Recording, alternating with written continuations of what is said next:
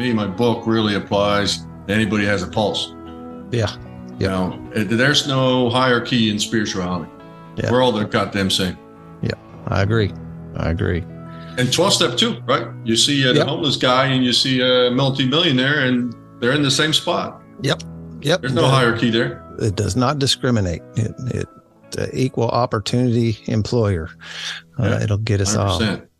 Hey, everybody, this is Dan with Spiritual Underground Podcast. You know, as I've said 100 times before, you guys, we get this monkey off our back with booze and the dope, and it's the old peeling of the onion, and you peel that off, and then right underneath of it is some other thing that we have an opportunity to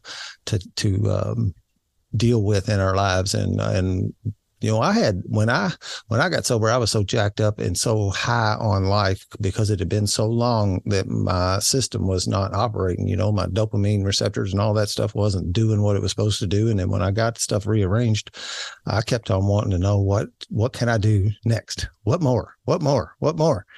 And I picked up some old thing that said, I heard a guy say, add to your life things which will improve the quality of your life in recovery. And so I started searching out that stuff. And then later on down the road, I had this podcast, and then people knock on my door, bringing me ideas on ways to do just that. So today, I don't want to pronounce your last name wrong, though. Go ahead and introduce yourself, Robert. Yeah, my name is Robert Althuis. Okay. You say it like house. I know it's UIS, but you say it like house, like in English, Althuis. Okay. It's a weird Dutch name. Don't worry about it. Yeah. No. Yeah. Cool. So, I did look up on you a little bit, but I definitely want you. So what brings you to the Spiritual Underground today? Well, first of all, I got invited, so appreciate that, Dan, and thank you so much. But I'm actually launching a book tomorrow. It's called Love+Truth, and we'll touch on that a little bit tomorrow. But you know, my journey was a little bit different than yours, but a lot of similarities and parallels because you know, I was fairly high up in the business world. I went to Ivy League school. I had a lot of success, and I was punch drunk on power and money, and to some extent, women. And so we all have our own ways of numbing ourselves. And mine came from a very, very deep wound of not being seen by my father. And I just wanted to prove that I was worth his recognition. And, you know, that low self-worth really was the propelling force behind what the world was applauding as this wonderful career and this top GE guy. And it went in from business for himself, and he was successful, and he had the oceanfront community home and the perfect wife and the perfect toys and the perfect kids and the perfect everything. My LinkedIn profile, I mean, you should have seen it. It was fantastic. But Beautiful. The problem was I sold my soul on that way, you know, to that business top. And I also saw, because I operated at very high regions of business, and that is those aren't the most savory places in the world. There's a lot of stuff that happens there in those circles that you become part of it. You swim with the sharks, you become a shark. And so slowly but surely, you know, my integrity, the values I grew up with, I just, anything to get ahead, anything to get further, just the ultra high driven kind of, you know, guy, alpha guy with a huge path of debris and carnage and broken hearts and, you know, business partners that no longer serve me or whatever. And at some point, I sold that business 2014 and 2015. And, you know, now I had everything. I was on the top of this mountain peak. I was also using a lot of drugs. I had ulcers. I had all kinds of, you know, chemicals that were kind of keeping me, you know, intact. But the outside looked great. But the inside, I was bankrupt. And so I had a spontaneous spiritual awakening. And I really didn't know what to do with it at the time. I didn't even know what awakening was. But literally my crown chakra opened up. I became claircognizant, which is you have a direct sense of direct knowing. I started feeling energies in very different ways, clairsentient. And really my heart opened. And now I suddenly could feel all the stuff that I had done to others and myself as well. And so that started a journey of reconciliation. You know, what do I do now? You know, where do I go from here? And we just talked about it. I call these junctions, these crucibles in our life that we meet. And it's usually crisis, catastrophe, or calamity. And that definitely, my life started to self-destruct. Literally everything started to fall apart. Nature helped a little bit with a hurricane wiping out a business. I got divorced. My father passed away. And so by the end of 2017, all that stuff was gone. I was just stripped naked by the universe. And to tell you the truth, it was the best thing that ever happened to me. Right. Because now I couldn't go anymore. I couldn't hide from it anymore. It had all kind of fallen apart. That big old story I built for 25 years, that powerful guy, that guy that could do everything, I fell from grace. Yeah. And so, what do you do now? And, the answers are on the inside. And it's the same what we just talked about in 12-step program. Situations or crucibles like this guide you inward, right, to your true nature. And once we can kind of touch that and tap into that and learn a little bit more about that, we start seeing life in a whole different perspective. And so that was my journey on getting where I am now, where I'm a spiritual mentor to CEOs and visionaries, people that used to be me. Yeah. And I write books and I speak and, I share this message because I think there's a lot of pain in the world. Yeah. And I've been there and I know what it feels like. I've been suicidal. I've been depressed. I know what it is to be right there on the edge. And so, I have a huge compassion for people that find themselves there because I think for anybody that wants to get out of that, there is a path. But sometimes we need someone that shows up. And I had those people in my life that says, you know what, I believe in you. I believe you can do it. Because sometimes we're so far gone, right, that we don't believe in ourselves anymore. We don't believe we have the strength and the fortitude and the grit and the perseverance. Life has just completely mashed us up. Yeah. And when we're there, and it doesn't matter how you get there, doesn't matter what happened to you or what you had or didn't have, because at that place we're all bare naked, right? And stripped down. And I just find a huge reward or satisfaction in using my journey and knowing what worked for me and what helped for me to share that with others that are in that place or are just open, right, to see themselves in a different light and to see their own potential and to see their own ability to create their own life, because usually they've abdicated all their power. They just think life has been done unto them. And the first thing you have to shift around is that, I'm creating this life and how life is happening for me. So whatever shows up in my outer world is all it is an experience. It's a lesson. It actually doesn't mean anything about me other than that this is where life led me through the actions, words, things that I've done, right? And so if I've created it, now you reclaim the power that I can create something different. Right. Yeah. The first thing we have to get out of is this idea that life is done unto us. Otherwise, you don't have a chance to get out of that hole. Yeah. All right. That was a good story. Anything about that outside stuff? You say, you said a whole lot of things that rang my bells. My teacher, my sponsor, talked early on about us all swimming. We're like a bunch of fish in the same fishbowl, and we think that we're not drinking, we think we're not in the same water and we're somehow different from the guy who's swimming around with us. But the fact of the matter is the water's affecting us all. And we're all in it. It's having its impact on all of us. And that's what's happening in the world. And, you said something about, that losing your power. Our step one is powerlessness, right?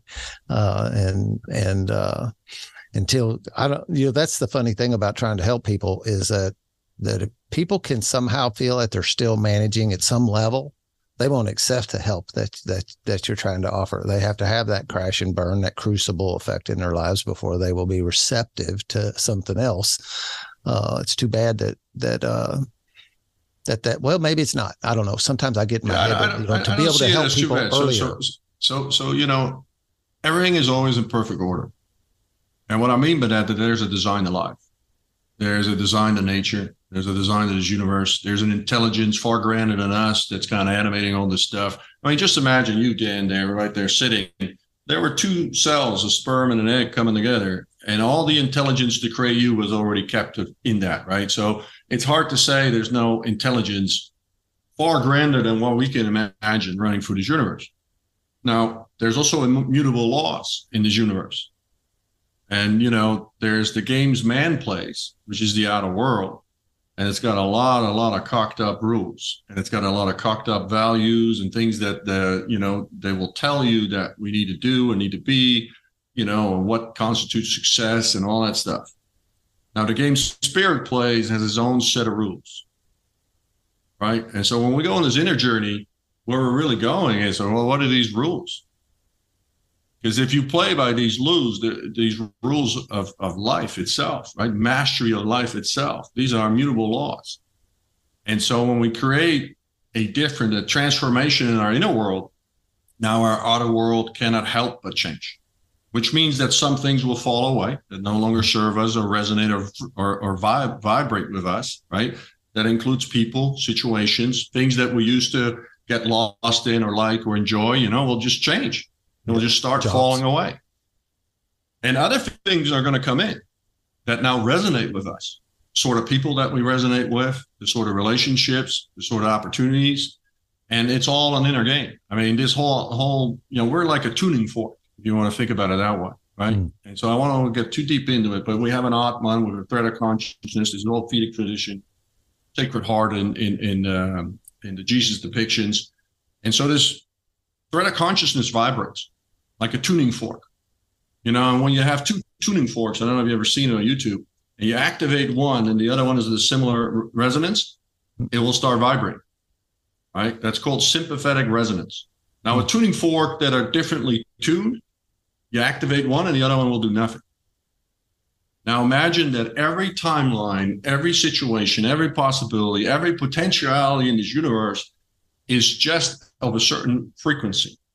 So when we get our inner tuning fork in that frequency of what we want to call in, that I call that we turn the small wheels, the universe will turn the big wheels. Because by this sympathetic resonance, it cannot help but literally magnetize into our life. Yeah, I really like And I know that sounds really fluffy, but this is actually quantum physics. I mean, this is literally, we can do tests here with scientists and I'll show you all this stuff. I mean, and this is actually, on a grand scale, simplified a little bit, but this is how the universe works. So when we change that frequency on the inside out, let's take your situation. You were in a certain place, 5-10 years ago. You're not the same man today, are you? Not even close. Right? People don't recognize me. And so the frequency, the vibration of Dan Reeves has transmuted. And some of the things that you attracted in your old life, bad situations, bad habits, yada, yada, yada, right? It just doesn't resonate with you anymore. It doesn't magnetize to you anymore. But other sorts of people come in, right? And people seek you out on your podcast and people come into your circle because they're seeking your help. Yep. This is all sympathetic resonance. Yeah. And it attracted me at one point before I had any idea that's what it was doing. When I was ready for change, it's that old thing of when the student is ready, the teacher appears kind of thing, when my frequency was changing, the right person walked into my life to help guide me into 100%. To cultivating that. And that is part of this intelligence of life itself. And we will never fully understand how it all works in miraculous ways because it's beyond an intelligence, that's an infinite intelligence. Yeah. What do you call that? God, creator, spirit, quantum field in science, or monad or Targaloya, Yahweh. I don't care what you call it. Yeah. It's really, that's just a linguistic label, right? Whatever feels good for you. Yep. Let's say infinite intelligence. For water. Yeah. Every language has a different word for water. This infinite intelligence is always operating. It's always on. And literally our outside world is just a frequency match, right, with our inner world. And so why do we drink? Why do we seek, why do we get lost in these things, in drugs and drinking? Well, usually it's pain because we have to numb something inside of us. Something along the way, early in our upbringing or life itself, we have accumulated certain scars and wounds and pain. And that pain is really unbearable. And we don't think we're worthy. We don't think we're enough. We're not lovable. We're not talented. We're destined to be losers, whatever it might be, that programming that takes hold of us. Now that pain needs to be numbed. Alcohol is a numbing agent. Drugs is, marijuana, gambling, sex, porn, money, power. You can get lost in women. And if you're rich, you can get lost in buying all kinds of stuff, hoping that your fifth house is somehow going to fill that void inside of you. Yeah. And we don't look at rich people like, well, they don't have any problems. Guess what? A void inside is a void inside. Right. And you know that from the 12-step too, because you'll have a homeless guy sitting next to a multimillionaire and they're no different. Right. Because they're in pain on the inside. Right. There's no hierarchy in spirituality. We're all the same. We're all the same pay grade. Yeah. I agree wholeheartedly.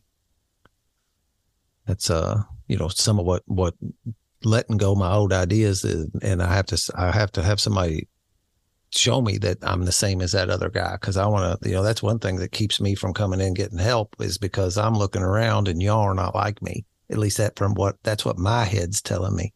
When I talk about like the lies and the myths that will stop you from that progression, whatever that is, will work to keep me on the outside of the circle. I have to do some work to break through that stuff.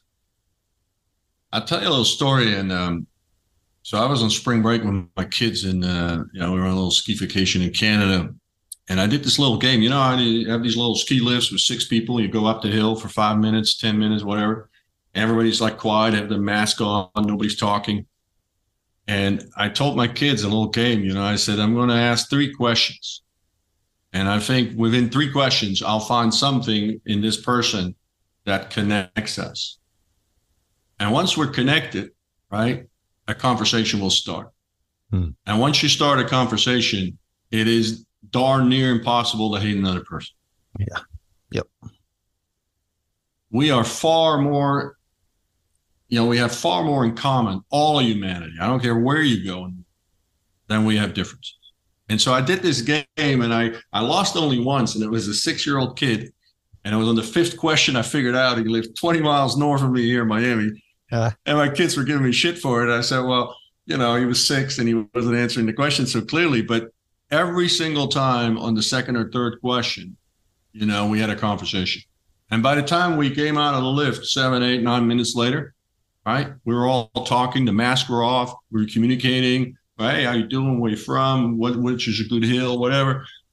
And the point I wanted to show my kids is this idea that, I can go to a homeless person and ask him 3 questions, and I will find something I have in common with him.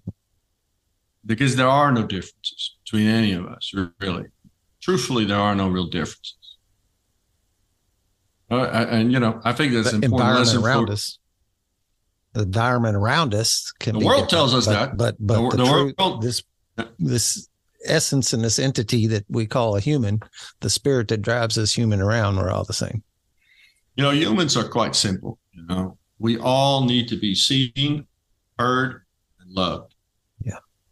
Now, when we have a childhood or an upbringing where we're not seen, we're not heard, or we're not loved, we are going to come out of that really mangled and beaten up.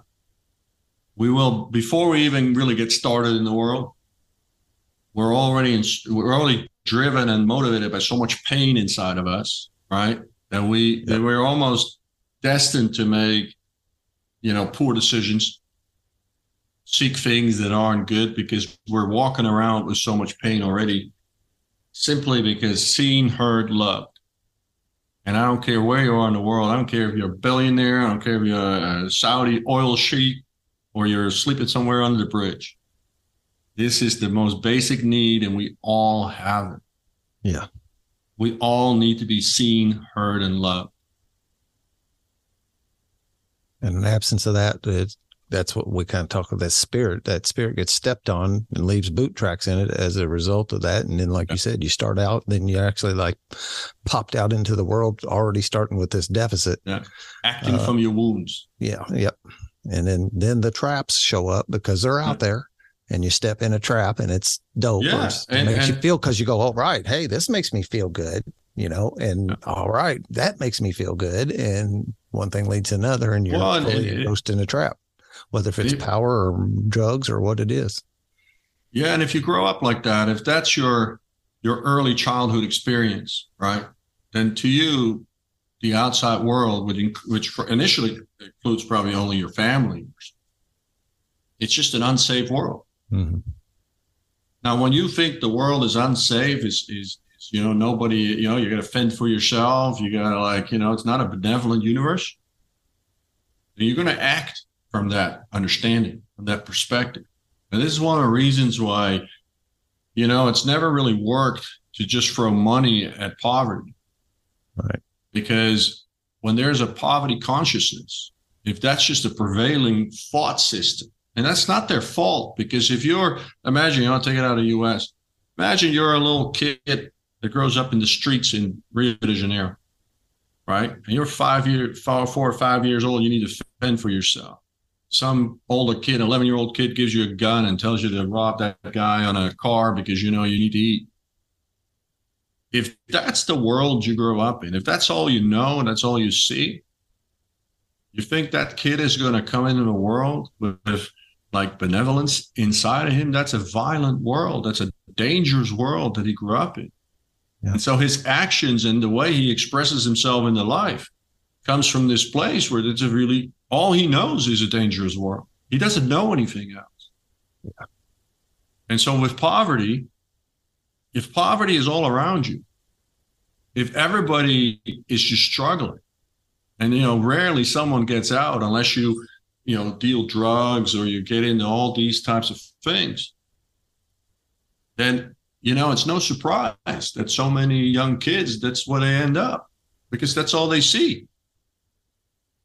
They don't have positive examples. They don't have any examples of how to get out of it. So if you grow up in a broken home where there's possibly drug use or alcoholism and these things, you're almost programmed at a very young age to have a very high proclivity to fall into that.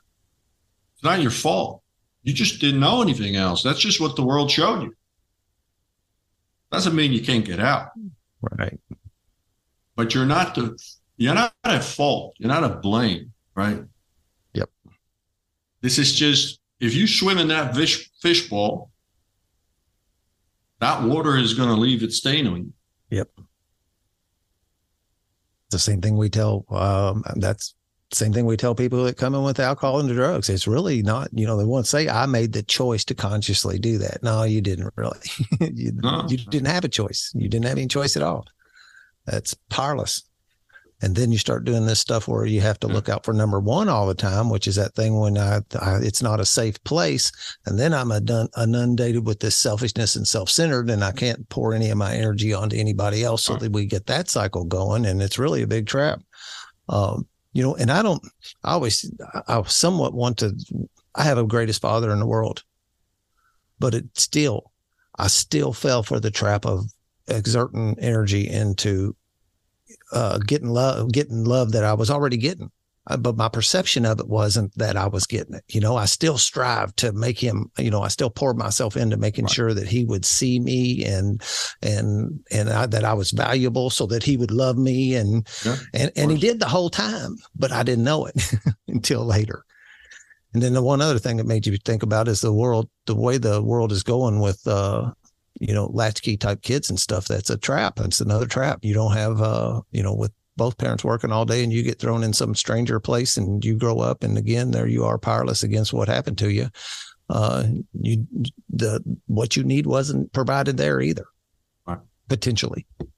Yeah. And the world in general, right? I mean, there's a lot of subliminal programming, through the video games, the TV, the music, the stuff we idolize in society, right? Well, what do we idolize? We idolize celebrities and money and fast cars and, all this sports stuff. Players and sports players, athletes, I call it sports voyeurism. Like, we want to be a hero, but we can't find the hero inside of us. So we go watch football for 6 hours and get pounded on beers so we can see a hero on the screen, where, maybe some of that time could be used to actually activate your own heroism inside, because, these guys are just great athletes, but that doesn't mean they're heroes or even great people. Some are, some aren't really, right? Right. But what society idolizes us is what society teaches us, right? What makes you valuable as a man or desirable as a woman. Yep. And I love so, that programming. this programming goes right into your subconscious. Yep. And so if you have a mismatch, you're like, well, this is what society values, but I'm not that. Well, now basically you have a conflict. So I'm basically not worthy. I'm not, any of these things. And when you really look at it, what are we idolizing? We're not idolizing virtue. We're not idolizing, great men in terms of character, integrity. Nothing wrong with Kim Kardashian, but what are we idolizing? What's her talent? Right. So, I think some of this is a little bit of soul searching. And Joseph Campbell is a great mythologist. He had this beautiful saying, to advance, all fixed ideas must go. And so one of the things we need to do on this path is to actually really test what society's told us. And is that really true? We have to develop this sovereign critical thinking. Like, okay, so society tells me if I drive a little Kia, I'm X. But if I drive a big old King Ranch F-150, now I'm the man. Who says? Yeah. Where'd that real That's come society. from? That's marketing. That's society telling you you're something because you drive a certain car, or you have a certain position, or a certain job, or a certain income, or a certain house, or you live in a certain neighborhood. All of this is nonsense. It really is. It is, yeah. So it's the value of what the little letters on the back of the vehicle I drive says. I've got that attached to my self-worth. And so really, what's the worth of a man? Well, are you honest? Right? Can your word be trusted? Can you trust yourself? Do you have integrity? Do you have strength? Do you have courage when things get hard? Can you hold the vision and move towards it? Can you delay gratification? Because the level of delay of gratification you can basically endure will literally, it will basically form the arc of your story. Because if you want immediate gratification, you're not going to gain mastery in anything. Right. It's one of those laws, one of those rules. Right. And so it used to be that if you wanted to be a master carpenter, right, you got out of high school, you became an apprentice, went to trade school, you worked a couple of years on the job, right? You got the shitty jobs first. Mm-hmm. And then as you got a little bit better at it, right, eventually you would become a master carpenter. Nowadays, most people are like, well, if I can't do it in 2 weeks, I don't really have the stomach for it, Yep, I've been here a month already. There's no mastery gained in anything in life in 2 weeks, right? And that can, including like, being a good husband or a good wife. Mm-hmm. That requires work to gain mastery too. Yes, sir. Being a good father, good mother, being, valuable to yourself. Can you keep a routine for a while? It takes 90 days actually changing a habit. From a neurochemical perspective, right? Mm-hmm. To rewire your brain to basically abandon the old neural pathways and lay new ones. Yep. It's a neuroplasticity overhead. When you make it to 90 days sober, there's a whole lot better chance you're going to stay. So if you want to do anything that creates a new habit, and by the time it's a habit, it's easy, right? Because habits are easy. You just do it. But the first 90 days, that's a little bit of willpower, a little bit of grit, a little bit of perseverance, a little bit of focus. Discipline. Now, can you do that?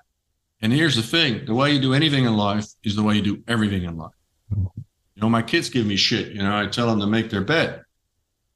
And they say, well, I'm going to sleep in it tonight anyway. I say, yeah, but messy places is messy heads. If your bed is a mess and all your stuff is all over the place, first of all, you're not respecting any of it. And second of all, your school stuff is going to be a mess and your calendar is a mess. And you're going to forget your appointments. And you're like, I'm just teaching you that there's some really basic stuff in life that we can create habits around, right? Because the way you do anything is the way you do everything. Yeah. We need a retooling when it gets here.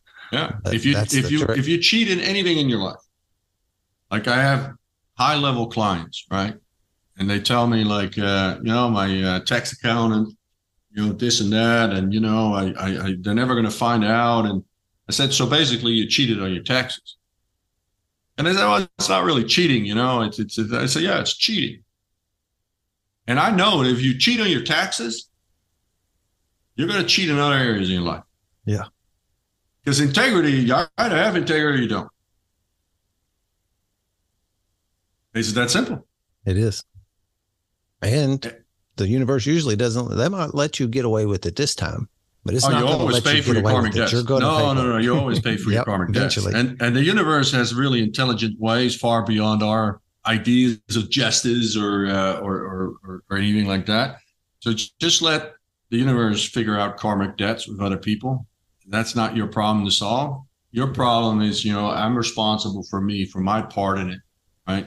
So if I can look myself in the mirror and I can say, I showed up in integrity. I was honest. I did the right thing. I said the right words. Doesn't mean you're a doormat.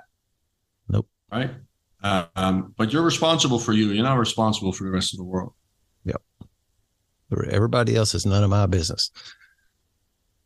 And the only person I have any power over or any influence over ultimately is just me. That's the only place that I can really do anything. I've been taught all my life you can't change other people. So if my problems really are those other people, I'm screwed big time because I know I can't do anything about them. Yeah, that's right. The only power you have is your perspective on it. So everything that happens to us, we have an idea about, right? And that's really a perspective. It's only relative truth, because if I put 5 people in the same room witnessing the exact same thing, they will all experience it and recount it different. Yep.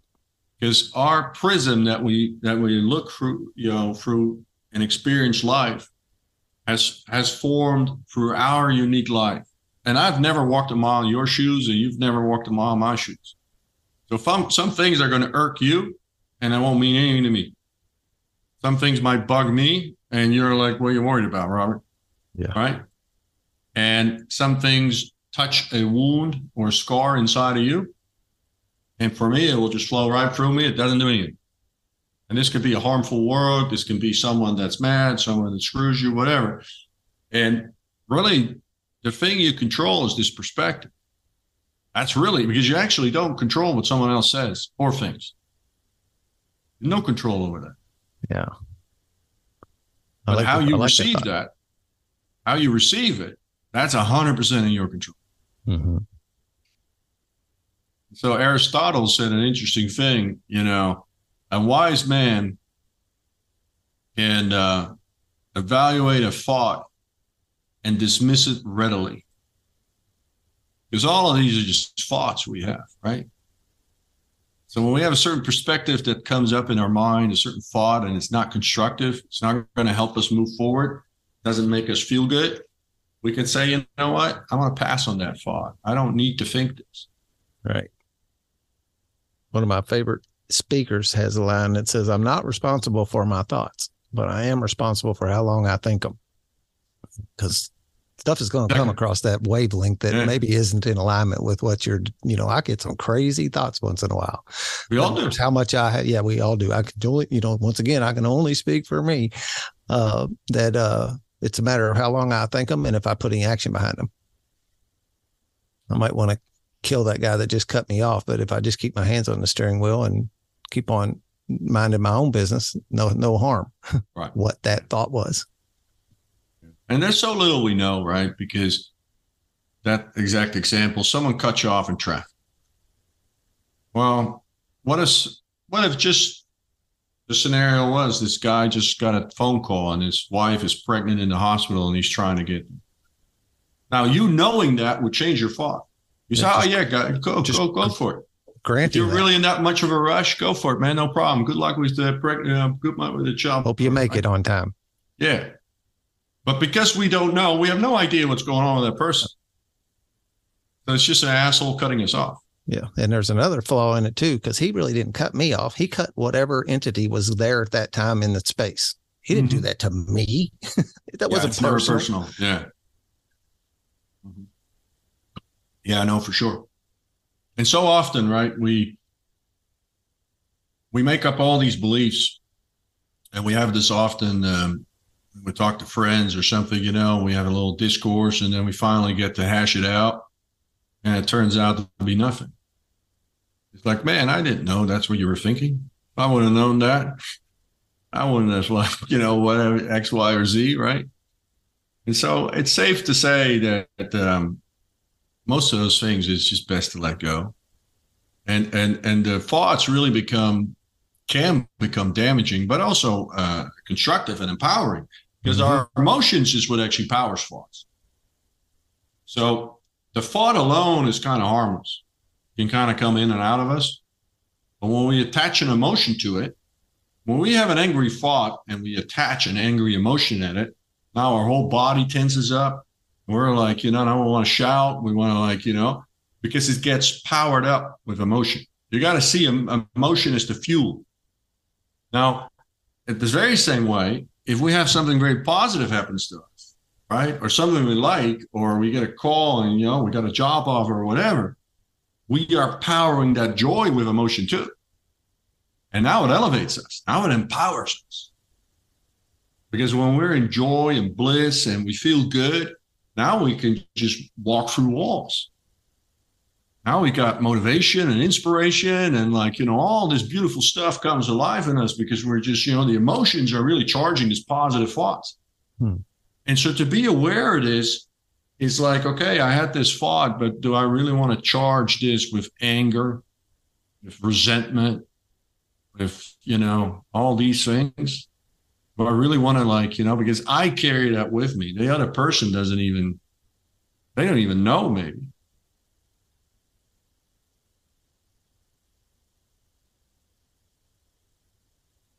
Catching up. That's a short side on me. Of course, I can listen to this podcast 100 times if I want to, and I usually do because I always get fed when I'm listening to.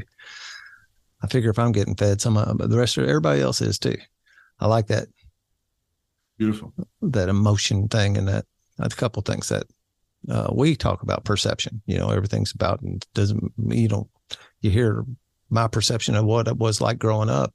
Later on, I figure out that wasn't really real. That's not the way it was. That's just the way, just like I was talking about my father. I perceived that I wasn't getting what I needed out of him. It was false, but I still perceived that, and it had that effect on me. So here's another thing that, talking about empowering. So we can really empower ourselves, because anything that you truly believe that you can do it. Now, at the same time, anything that you somehow talk yourself into that I cannot do that, you will only find in the outside world that you cannot do it. Right? Henry Ford said, Henry Ford said, if you think you can do it or not do it, you're right. You're right. And so, when we're talking about recovery, when we're talking about, bending the arc of your life in a positive way, one of the first things to work on is to actually see the potential for yourself that you can do this. And it's helpful to have support and people that remind you to believe in you, but ultimately you need to believe in you. You need to be able to lift yourself up when you're by yourself, because your whole life is one giant accumulation of all the things you do, mostly when nobody's watching. Yeah. And so can you believe in you? Can you take that little scared kid that's afraid of ghosts under the bed and take that, that's your little ego that's kind of scared of everything and mad at everybody, right? Doesn't think it can do anything. Can you take that little kid and hold his hand and say, I know the way, and I'm going to get out of this because I believe in me. I know I got this in me, and I can visualize it. I can see it. I know where I'm going. And I believe in me. You got to believe in yourself. You got to believe you can do it. And even if it's small steps, so, when you start a 12-step program, just show up for your first meeting. Now, if I tell you before you even start, you got to commit to the whole program and you got to this is going to be years or whatever, you don't have to believe yet that you could do that. but you could probably believe that you could show up for one meeting. Yep. And you could probably then find the belief and inspiration. Oh, I'm going to go to another one.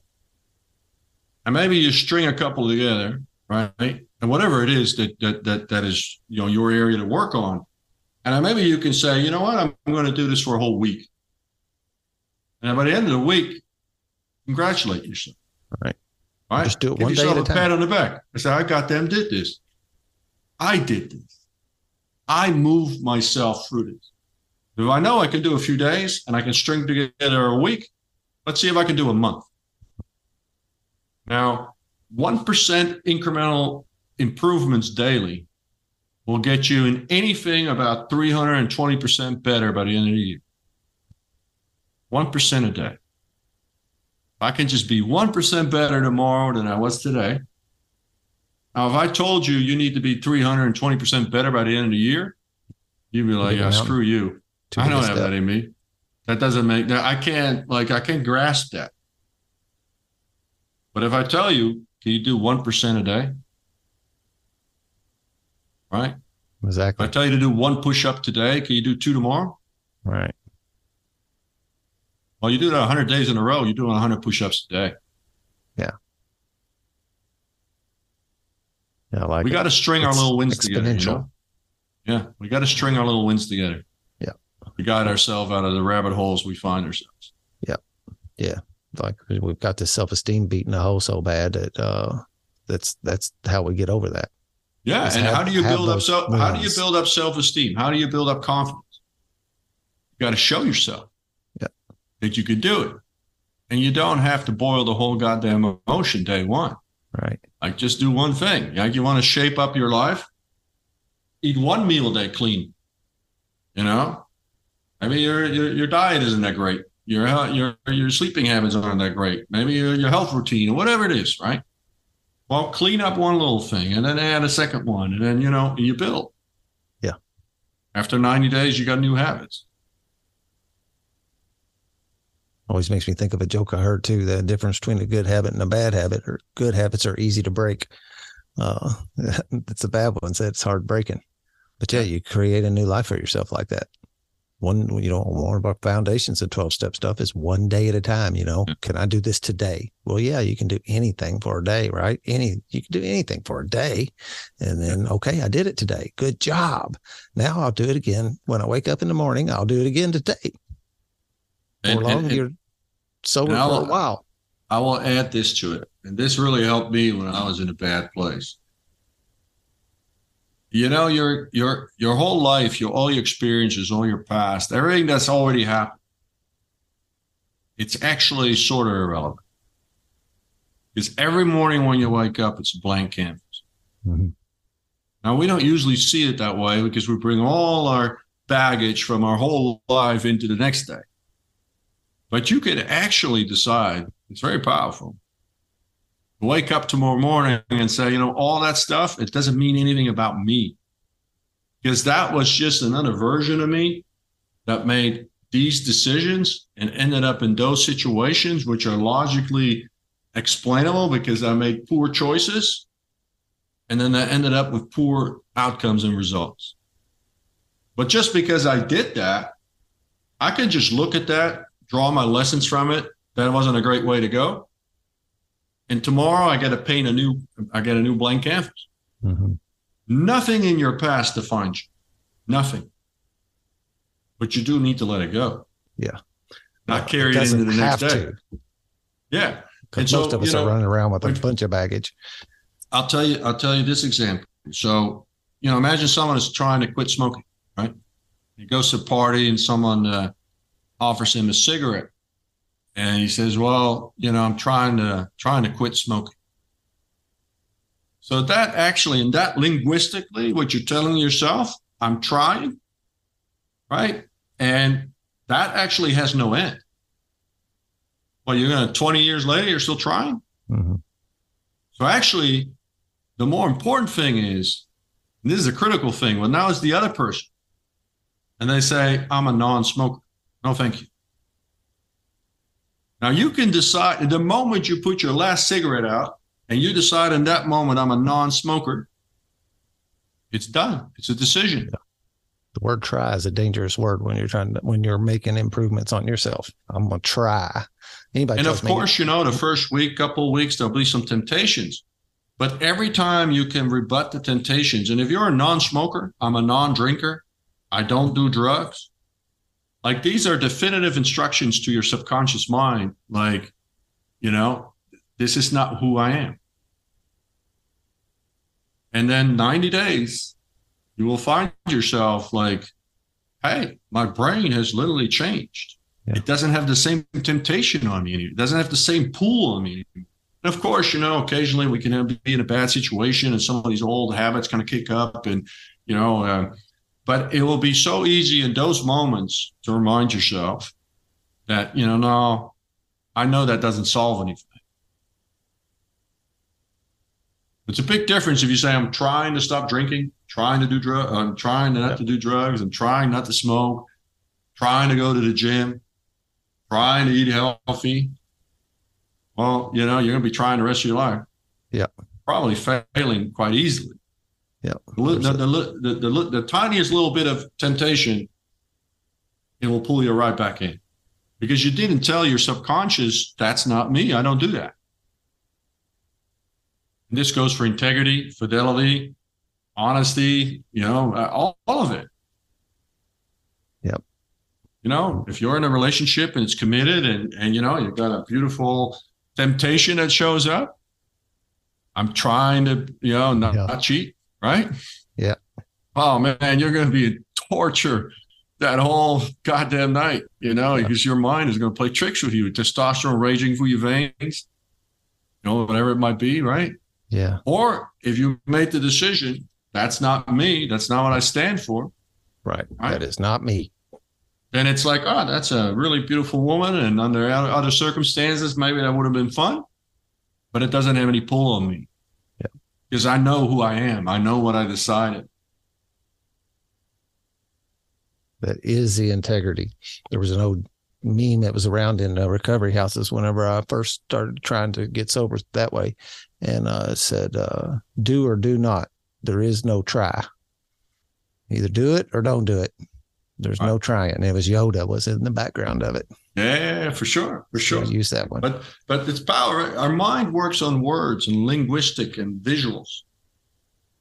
And so the way you talk to yourself, the way you talk to others, you imagine your subconscious is just listening 24/7. It hears every thought. It actually produces most of your thought, but it hears what you say, right? It feels your energy behind it. And it's just, it's like a data recorder. Yeah. So reprogramming that old programming, we have to get rid of that old programming. And so one way we can do that is by doing this new program. So this is why I also say to people, like, don't call yourself an idiot. Yeah. Don't say I'm a fool. I always lose. I always have bad luck. Because you're literally telling your subconscious, okay, that's the instructions. That's what he wants me to find or she wants me to find. I'm not beautiful enough. I'm not talented enough. I'm not good at these things. I'm not good at math. The moment you say I'm not good at math, they're not a math test you'll pass, right? Yep.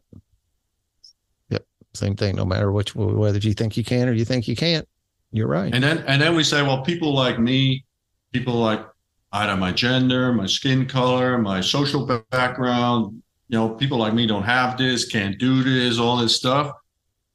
And frankly, we know this is not true because I can find, for whatever you name, I can find an example of someone that rose above that. Mm-hmm. Now, how did they do that? They didn't believe that. They just simply didn't give it any credence. In their mind, maybe the way they were raised, maybe their parents put positive programming in there, or maybe they just simply said, oh, it's just bullshit. That doesn't count for me. Like, I don't care if you say that people like me. For me, that doesn't limit me. Yep, limiting thoughts. And once again, I am my biggest problem. I create my own problems and my own hurdles and my own stumbling blocks most of the time. It's not him or her or that. No, because when you put it outside of you, you have no more power. Now, when you say, If someone shows up in your life that's a detriment to your life, not a constructive, and this can be a family member, this can be a Mm-hmm. friend or whatever, and if they are not empowering you, what you have done, even if it's your parent, you have brought that person into your life or allowed them to be in your life.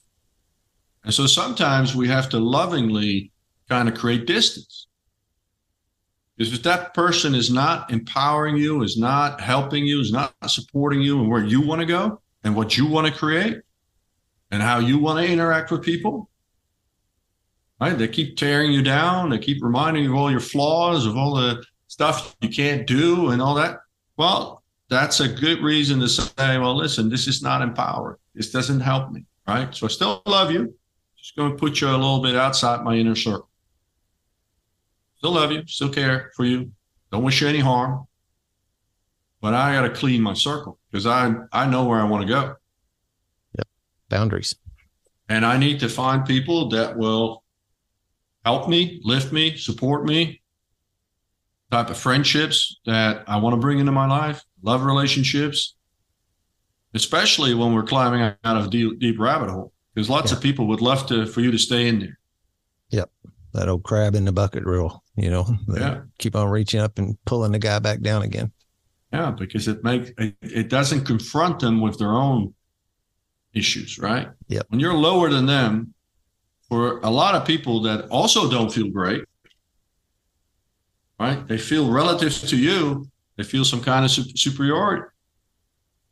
But now when you start climbing out of the bucket, they're confronted. You're a mirror. Yeah, right. Exactly. Mirror. Right. And now you're starting to do things that they maybe deep down inside wish they had the strength to do. Mm-hmm.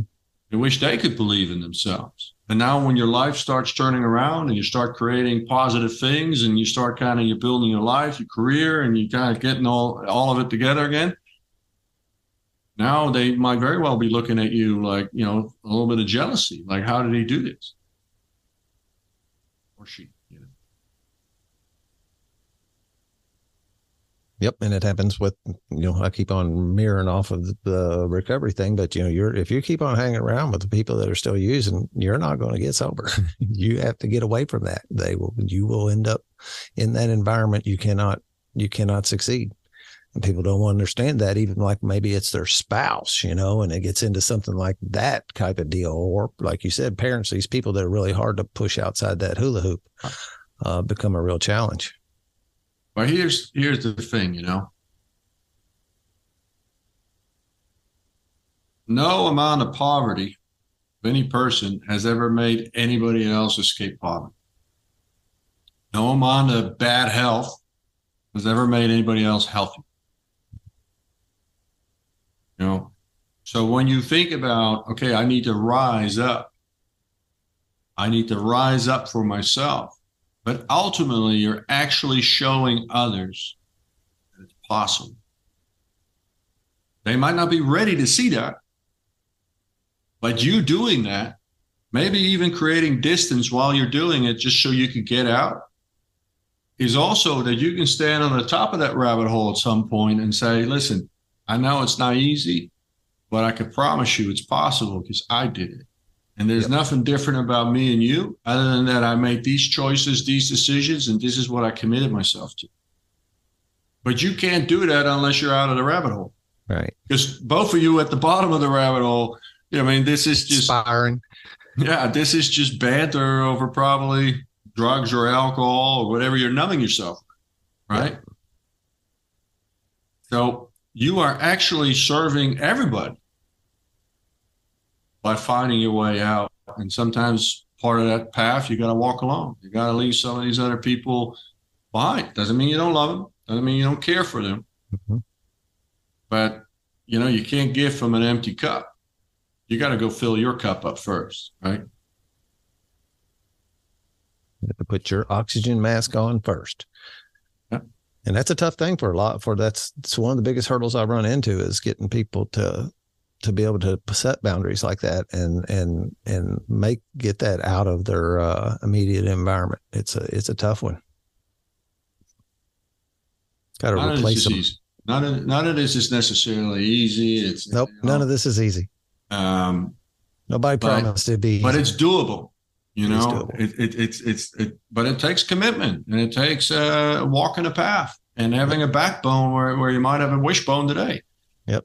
And in my opinion, I need that same thing that guy coming out of high school wanted whenever he was going to be a carpenter. I need a mentor. I need somebody to help hold my hand and encourage me and tell me it's possible from that spot already, and help. We all do in some way. I don't know how to do it. We all do in some way. Even just what I said when we started, right? I mean, sometimes I get clients in the first couple sessions. I'm just repeating myself that I believe in them, because I can't really coach them. I can't really take them on a journey unless I rekindle some of this belief inside of them. Yeah. And these are sometimes people that haven't heard that. Even very successful people, very high level people, we think like, they've got all their shit together, and they don't. They don't believe in themselves. They don't believe they can do it. And we have to believe in ourselves, because that's where we find our power. And that's how you motor through the inevitable obstacles and storms and little like distractions. And, we get tempted once in a while. Well, you need to believe in yourself, and you need to kind of be able to tap into that power inside of you so you can motor through that.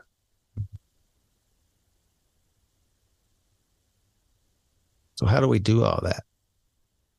And somebody's sitting there today and they're listening to this podcast, and they're down there in the bottom of that bucket. Yeah. Wondering, what can they do? How can they get started? I think the first thing is go in the mirror, wake up in the morning, tomorrow morning, and look in the mirror, right? And the first thing you tell yourself is, I love you, and we're going to find a way out. Because you really have to love yourself, as corny as that sounds. Mm-hmm. Because if you're your own biggest critic, you're not going to get to tap into the powers that are in you. And I know the powers are inside of you, because we all got it. We're all hardwired with this stuff, right? We can all do it. There's nobody listening here that has any situation in their life that cannot be entirely transmuted. Because everything is possible. And everything is available to you if you believe in it. Now, you are going to have to walk that road. So you first have to say, I'm worth it. I love myself. Maybe it doesn't feel like the world loves me, but I love me. So I'm going to do it for me. Because I want to create my most beautiful life. I want to create something different for myself. And I'm going to commit myself for that. I'm going to invest in myself, because I'm worthy of that. And then we go on the path. And I do think that, especially for chemical addictions, alcohol, drugs, things like that, it's very important to get support, because your whole hormonal and biochemical system is whacked, and that's correctable. The human body is an incredible instrument. It can self-correct. It can self-heal. It has an intelligence inside of us. This is the same thing that heals your wounds when you get a scrape. Mm-hmm. You don't have to think about it, but it does need a chance. I think I'm gonna stop bleeding. No, you don't choose to stop bleeding. That's set up in there. But we do have to realize that, when we've been addicted to these type of chemicals, it changes our biochemistry. And so, that messes with your brain, it messes with your dopamine receptors, it messes with your serotonin. Yep. And so there's actually biochemically reasons why you're drawn to that, even though it's bad for you, right? I mean, those dopamine hits, the serotonin hits, they're very powerful. Now, you can create those in healthy ways too. Mm-hmm. And that's a process. That's a road we got to walk. Yeah. And I think the 12-step program is fantastic. I think there in most places there's, people that are more specialized in the drug addiction and things like that. Mentors, positive role models, people that have walked the path that you can relate to.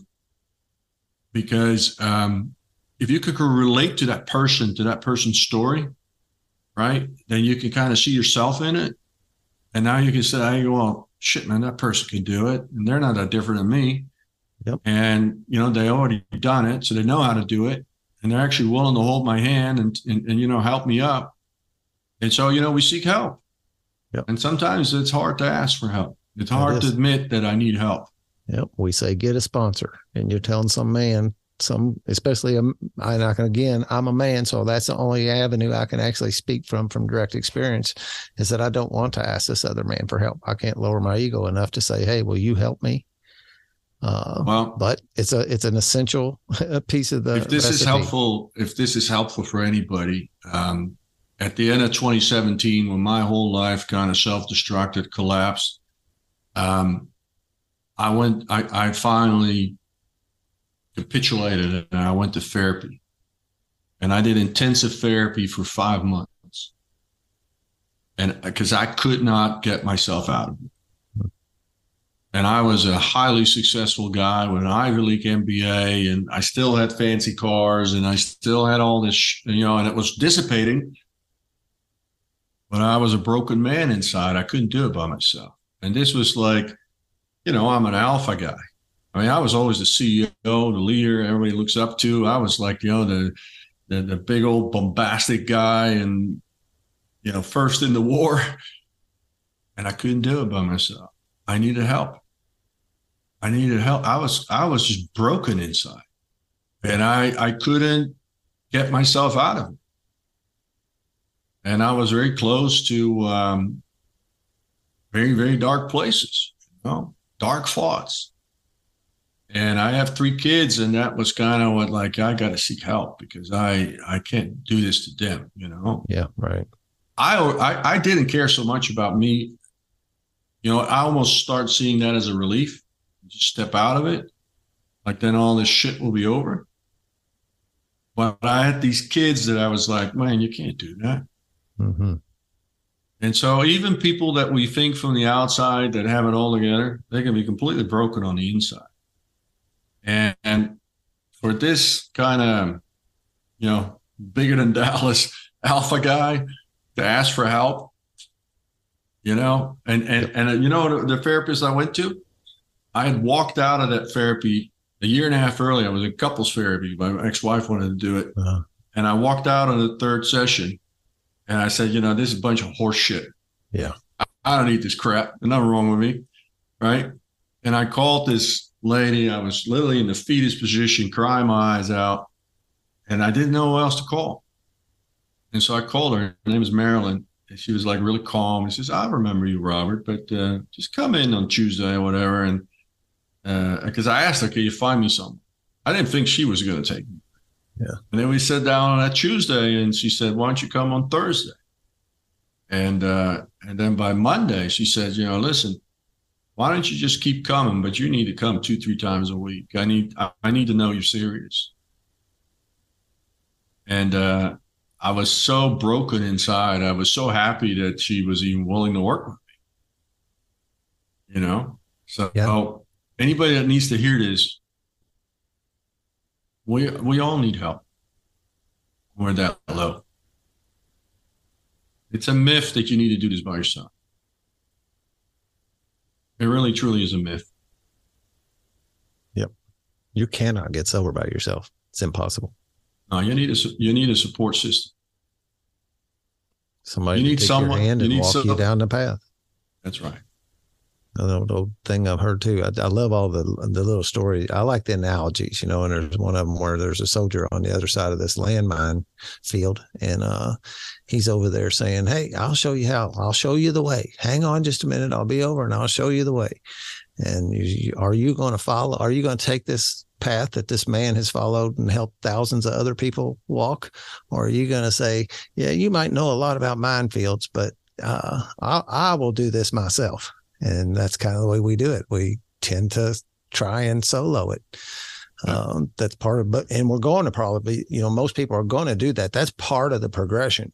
I'm not going to ask for help until I get convinced that I couldn't do it. Right.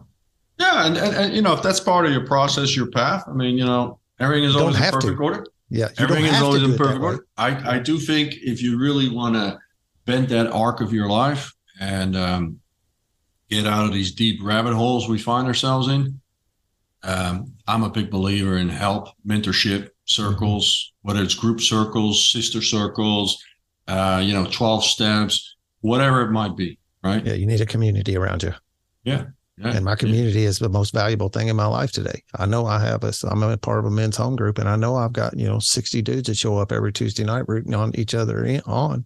And if I need one at some time, one of them is going to be available at least. More than one will. But when I need somebody to talk to, or I need some help, and maybe that's the only thing I need is help moving that couch from there to there, I can call somebody and get that help. Right.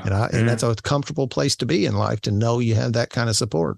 And also when I get life's bad news because somebody's going to pass away, or I'm going to hit a bump in the road someplace, this stuff works really, really well, but it doesn't stop the world from turning around, and sorrowful things are still going to happen, and we're going to have these challenges. Life's going to happen. I've got this support system built there to where I can walk into that stuff in a healthy manner and know that I've got help getting through this. Yeah, no, absolutely. So you asked the question. I do have to kind of talk about this book is coming out. I don't know if you can see it. It's called Love+Truth. Yeah, it's coming out tomorrow. I channeled this work actually. It's 650 pages, so it is a big read, but you don't have to read it all at once.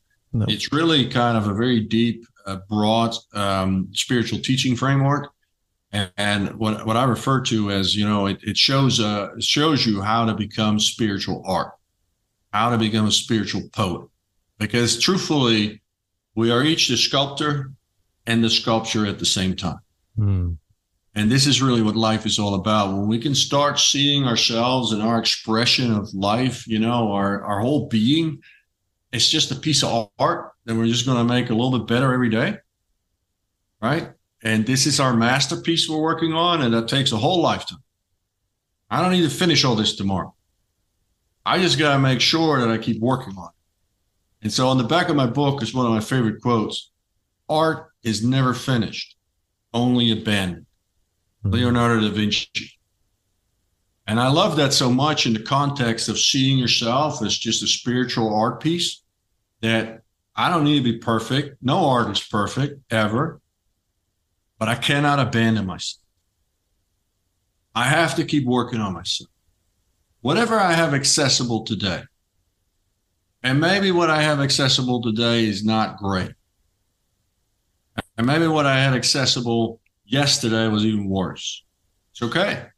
Just show up, keep working on my art. I stumble, I get up, keep working on my art. Because you're a piece of art. And like that. To make it a little bit more, you're not just a piece of art, actually. You're a divine piece of art. Yeah. Every life is sacred. There's something far grander than us that is expressing itself through each of us. You are literally an expression, a creation of God. God is in you, and you're within God. Now, if you don't like the word God, use intelligence, quantum field, Ralph, God, Yahweh. I don't care what you call it.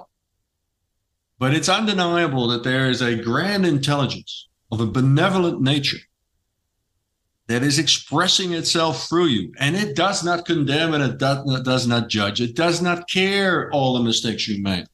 All it cares is that you're working on your art today to the best of your ability, whatever you have accessible today.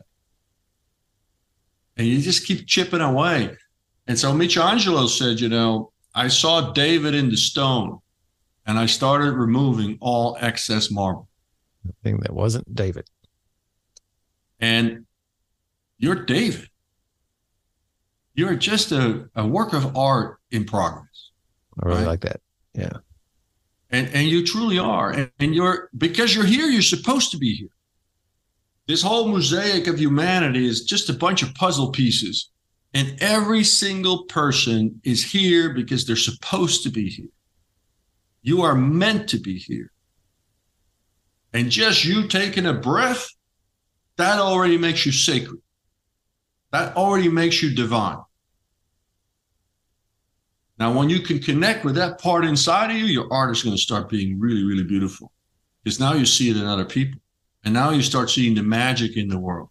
And now you start seeing all the poetry and beauty and all the opportunities. But you have to find it inside of you first. You have to find this little God piece inside of you that informs you like, hey, I'm a piece of art. I'm just working on my art here. And yeah, I can't Have you seen tell the you. movie Finding Joe that's based on Joseph Campbell's teachings? The Finding Joe, he's got the Buddha story in there where they cover the Buddha with mud and concrete, and one day a little piece falls off, and we're the same as that golden Buddha is that now my job is to keep on chipping, and that's all I want to do today is chip away that concrete once you get started, or so that I get to the goal. We're just all a piece of art. You're a spiritual poet. That's what your true nature is. You're not your job. You're not your gender. You're not your name. You're not any of these things.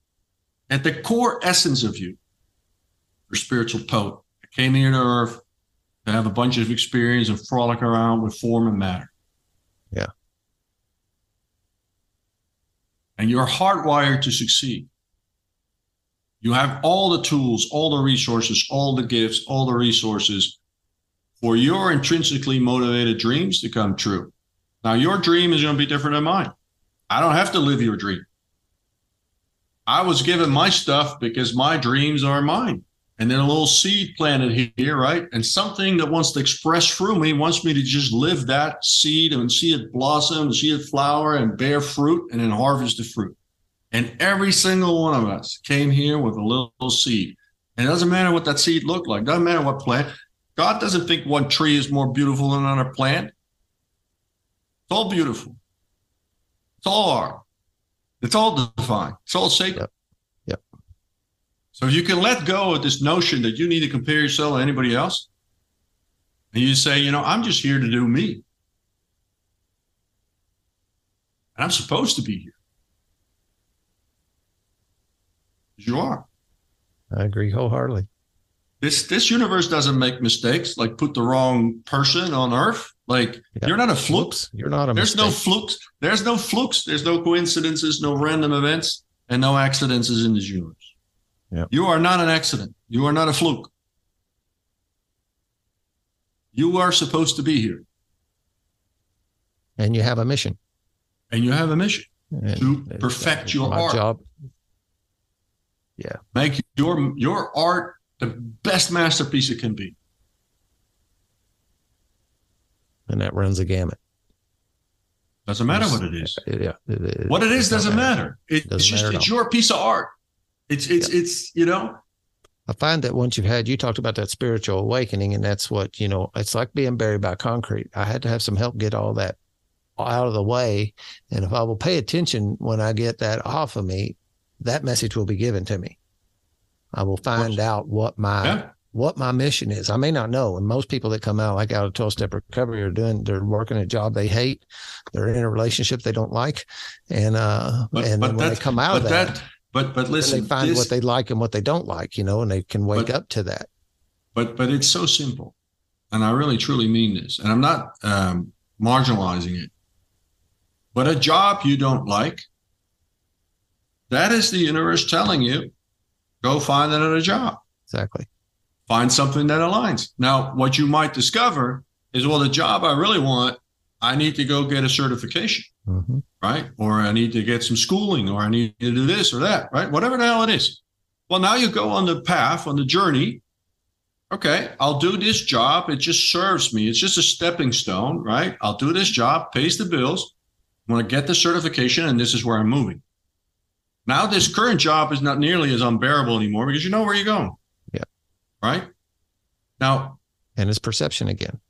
Anytime you're in a relationship, a friendship, anything that doesn't feel good, and I don't mean to toss away everything after the first little tit for tat you have, but if you just have structural issues in your relationship and you just don't see eye to eye and the love just isn't there, and you generally have tried everything you could, and maybe you're just in different places, maybe you want different things in life. Like, the most loving thing you can do is to release each other and to say, listen, you deserve to be happy and I deserve to be happy. And both, we've tried, but we can't do it together. Well, what does loving separation look like? I'm going to set you free. You set me free. We'll clean up the mess, the financial mess. We'll take care of it as gentlemen, and we'll honor each other for the relationship, for the time we spend together, the best we can within our means, right? And now you open yourself up. Now you create the room for something else to come in that you actually truly desire. Yeah. This is how the world shows you what's for you and what's not. If it doesn't feel good, if it doesn't make you happy, if it doesn't make you tick, it doesn't make you get up and out of bed in the morning and you're kind of excited about it, then you need to really evaluate. Yeah. Especially when it's chronic. Okay. You can have one bad day at the office. That doesn't mean you need to toss your career and say I'm saying when you have chronic situations in your life. Yeah. So then you owe yourself. They won't harmonize. You can't make them harmonize. You can't do anything to make those two. But you owe yourself that you need to go on a journey to go figure out what it is you would like to do, what it takes to get there, make a plan, get a certification, do some schooling, get an apprenticeship, be prepared to start maybe at the bottom. Maybe it's a whole new career that you know nothing about, right? So maybe you got to have a little pay cut, maybe you got to reduce some expenses temporarily, but you got a plan. Now you're going somewhere. And if it's something that you love to do, truly, you'll never work a day in your life. Right. And second of all, gaining mastery in something that you love to do is actually enjoyable. Right. Because you will want to study, you will want to learn, you will want to apply yourself, you will want to work on it. Yep. It's intrinsically motivated. You're not doing it because your parents tell you to do it or some boss tells you to do something that you really have no interest in. And so gaining mastery in something that's aligned with you, that you're passionate about, is going to be really easy. You're going to learn it quickly. Yep. It changes from a have to a get to. Yeah. You enjoy it. Just think about school. We all had favorite subjects. And it was easy, right? And you didn't mind, studying for a test or reading a book or, doing whatever. If you like math, you didn't mind doing math homework. And then there were other subjects, and man, your mom needed to put a gun to your head to do it. Mm-hmm. Well, that's life telling you. It's guiding you. And it will. Yeah, you were talking earlier about being on, and I can't remember the term you used because I don't, but that deal where when it's like poking your head up out of the cloud or something, and it's a whole lot easier to see, and it's the same thing. This stuff builds on itself, you're not there, but at some point I feel like I live on a different planet than most of the people I bump into.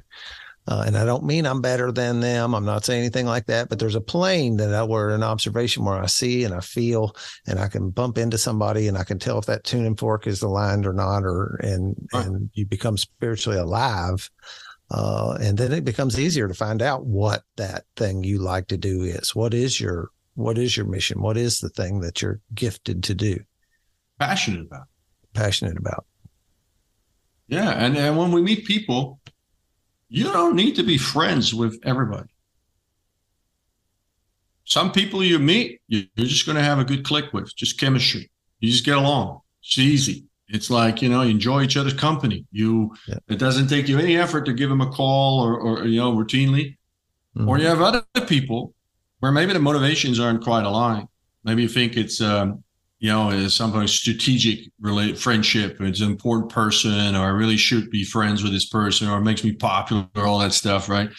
But your heart isn't in it. You got to actually think about calling them or being involved in their life and all that stuff. And so you don't need to be friends with everybody. Right. You got to respect and be kind to everybody.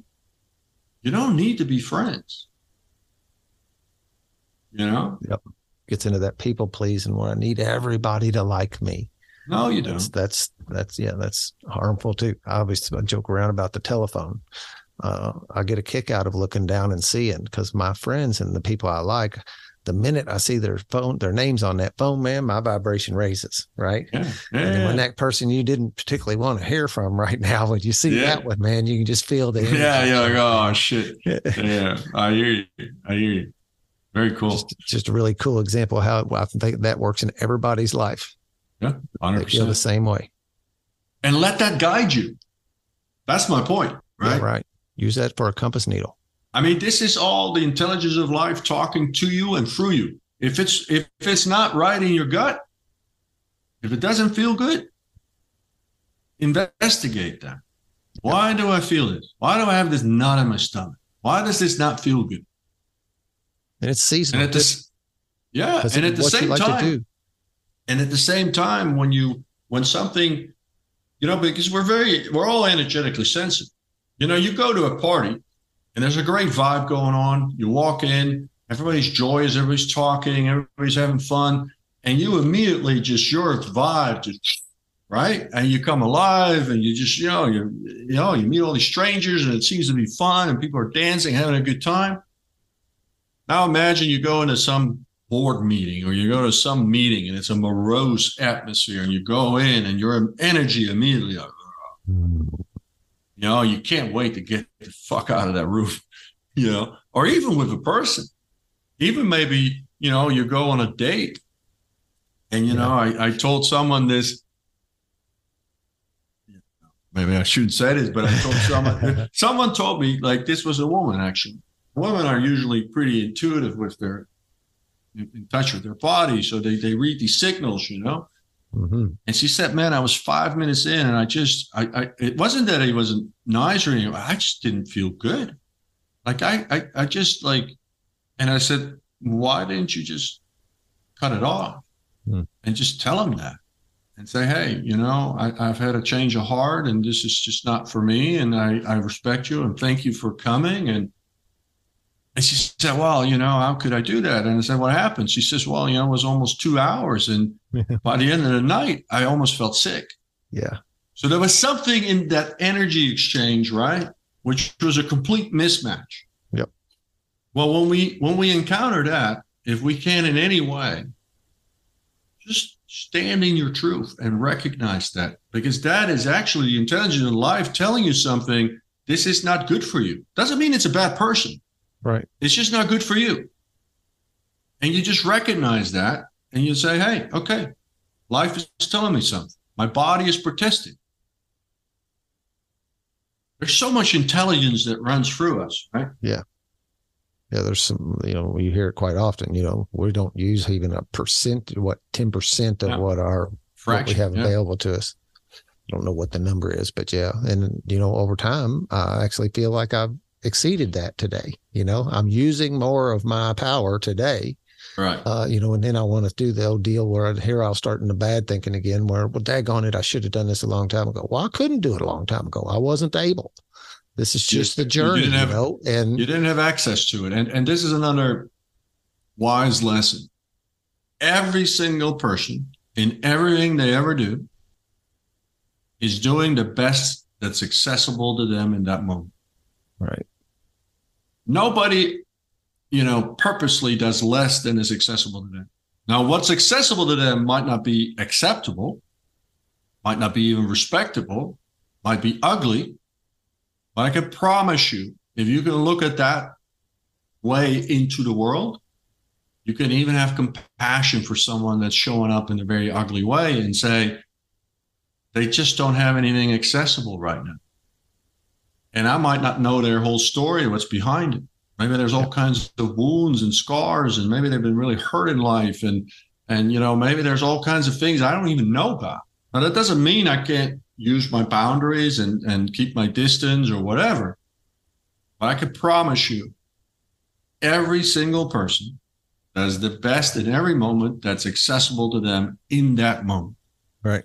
That's some operating guidelines for me. It's the same thing as the guy didn't cut me off. I got to grant that other being that there's something going on that I don't know about. And I gotta, it's none of my business. And this, or it had nothing to do with you. That they can, yeah, it doesn't have anything to do with me. Or maybe he just didn't see instead of attaching emotion to it and starting to make it into a thing. Maybe he was fiddling with his radio and he didn't even see you, and it had nothing to do with you. Yep, it's just there's another teaching was that just running into people who are going to that are going to repel me. It's best for me just to grant them that grace and let it go rather than make a thing out of it. And then next thing you know, here I am, laying down in bed at night, still thinking about this thing that happened this morning. Stay in your own lane. That stuff go. Grant them that grace. Perfect. Dan, I think we've been at it for an hour and a half. Yeah, I get high doing this. It raises my frequency. I love it too. I feel great.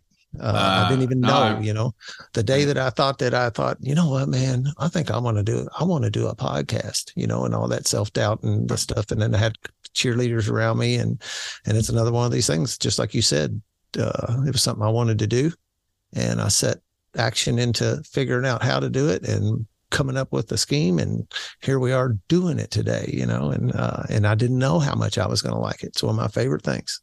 Love it. I love it. Yeah. One of the things, and I will end though, and there was something that's very critical in my life today, is that I must be helping other people. That is an element that's in my life today that I know is a vital ingredient into having I don't want to say a fulfilling life. Let's say that is that I am pouring some energy into helping other people. So like when you find this thing, it's like hero's journey thing, right? Once I get it, I need to go back and show the other people that are going through the same thing I went through, how I did it. That completes the cycle. So the book again, and Love and Truth, sale, and it's coming out tomorrow. Love and Truth, and you can get it everywhere books are sold. Yeah, Amazon, all major booksellers. Okay, is there a best place to buy it? No, I mean, for me, no. I mean, whatever serves your purpose. Amazon is easy. Yeah, it is easy. And if you pull up my name, Robert Althuis, Althuis, you'll see my two books actually. Never Enough Itis is the first book, and this Love and Truth is coming out tomorrow. Never Enough Itis is more memoir of my kind of the arc of my story, how I kind of rose to the pinnacle and the mountain peak, and then, fell from grace, and then how I kind of pieced my life back together. So for some people, that might actually be an interesting book to just. Our stories are valuable. Yeah, read someone's personal journey. How I went to the top, I went to the bottom, and I came back out. So that's kind of what the first book was about. Yeah. And I actually started writing it in that therapy, because that therapist told me I had so much repressed emotion, and she told me, I want you to start writing and journaling. And I kind of started a little bit, and I wasn't really a big journaler. And I said, well, can I make it a project and write a book? And she said, I don't care. I just want you to write.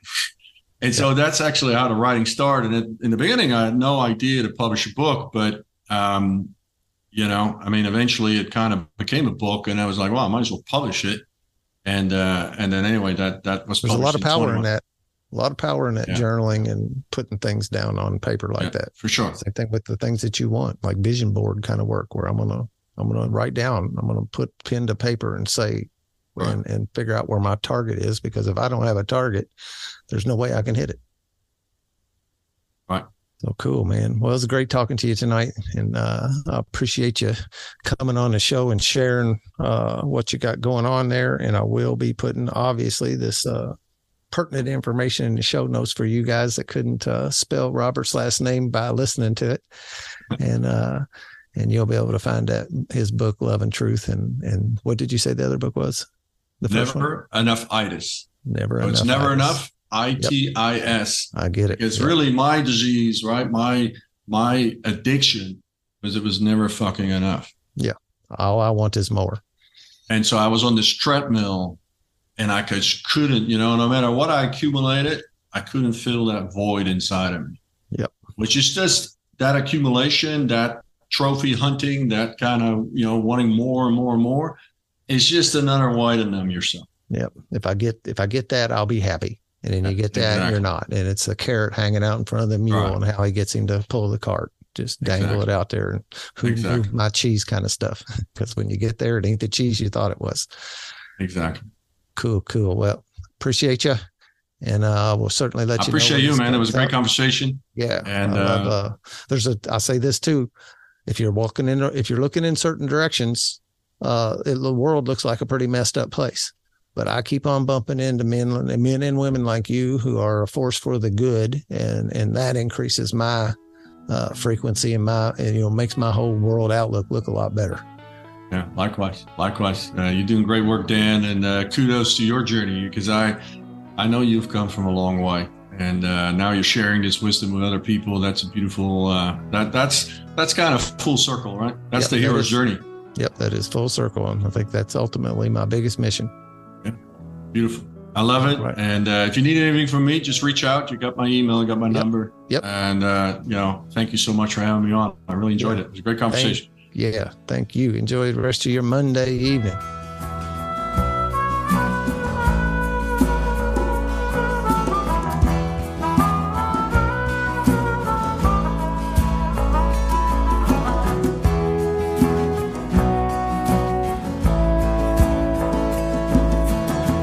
Always tried to be just who they want.